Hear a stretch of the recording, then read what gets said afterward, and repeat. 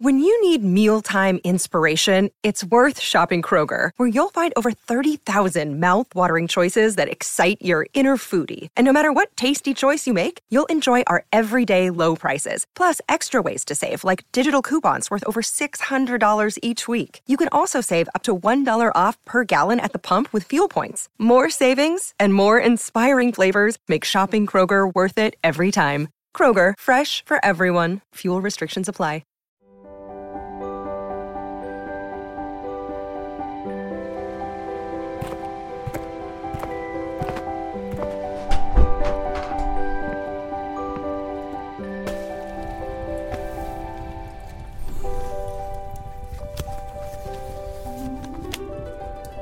Hello and welcome to Tales from Titchmarsh, a wry look at life over the garden fence, with me, Alan Titchmarsh. This time, why chickens aren't always as innocent as they seem. My dreams of becoming Lord Emsworth from P.G. Woodhouse's Blandings Castle novels have been on hold for some time now. Lord Emsworth, you may recall, had a voluptuous sow by the name of Empress of Blandings, who'd won the silver medal in the Fat Pigs class at the Shropshire Agricultural Show 3 years running. His lordship enjoyed nothing more than leaning over the railing of the Empress's sty and offering her a tasty boiled potato, sighing contentedly as the porcine Amazon put it away as part of the 5,700 calories she needed to consume every day in order to maintain her impressive physique. But my livestock ambitions are confined as yet to chickens, which I've kept for 30 years or more. They're not the same chickens I began with back in the 1980s, but one or two of them, diminutive lavender Pekins with feathered feet, have been around for a good 8 years at least. They don't lay any more, but I don't have the heart to dispatch them. Like Lord Emsworth, I'm a bit soft about my livestock.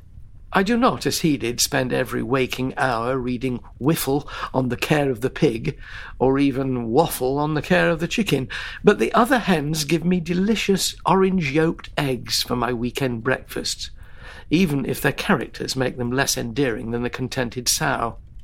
Chickens are, almost without exception, nasty pieces of work. Life has taught them that unless they arrive at the feeder first, their companions will have polished off breakfast, lunch, and dinner. As a result, the pecking order comes into play, and this one will see off that one with a flutter of wings and a warning squawk. I've tried to love my chickens over the years, but they're not endearing characters, and so my appreciation is for their produce rather than their company.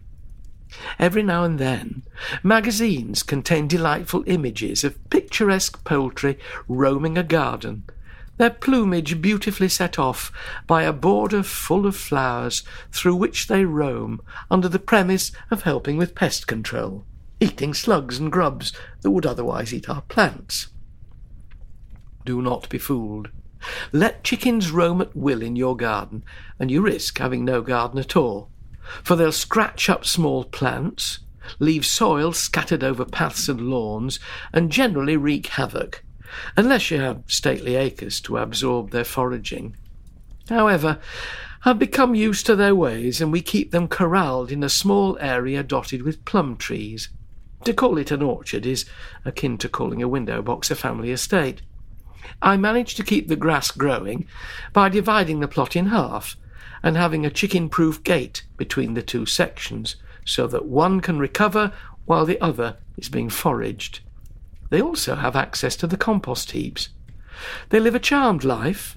Between January and October, 5 chickens produce as many eggs as we and our children can eat. But over the last year or two, we've encountered a problem. The duck house on our pond is hugely successful at rearing mallards, and in particular moorhens. Now, moorhens are nervous birds and run a mile if you approach, but they've discovered the chicken feeders, and within half an hour of my filling up the small containers with the corn and sunflower seeds and kibbled maize, they'll have emptied them. I feed my garden birds every day, but the moorhens are taking liberties by robbing my poultry of their breakfast. I resolved to take steps to prevent their predations. On the internet, I discovered a clever piece of kit that would allow the chickens access to the contents of a stainless steel trough when they stood on a step at the front. Their weight would cause the lid to lift, and they'd be able to tuck in, the lid closing again when they stepped away. Gleefully, I rigged up the feeder and filled it with corn. But the chickens steadfastly refused to take any interest. The moorhens, however, have mastered the art and clear it daily. There's no justice. I really must get a pig.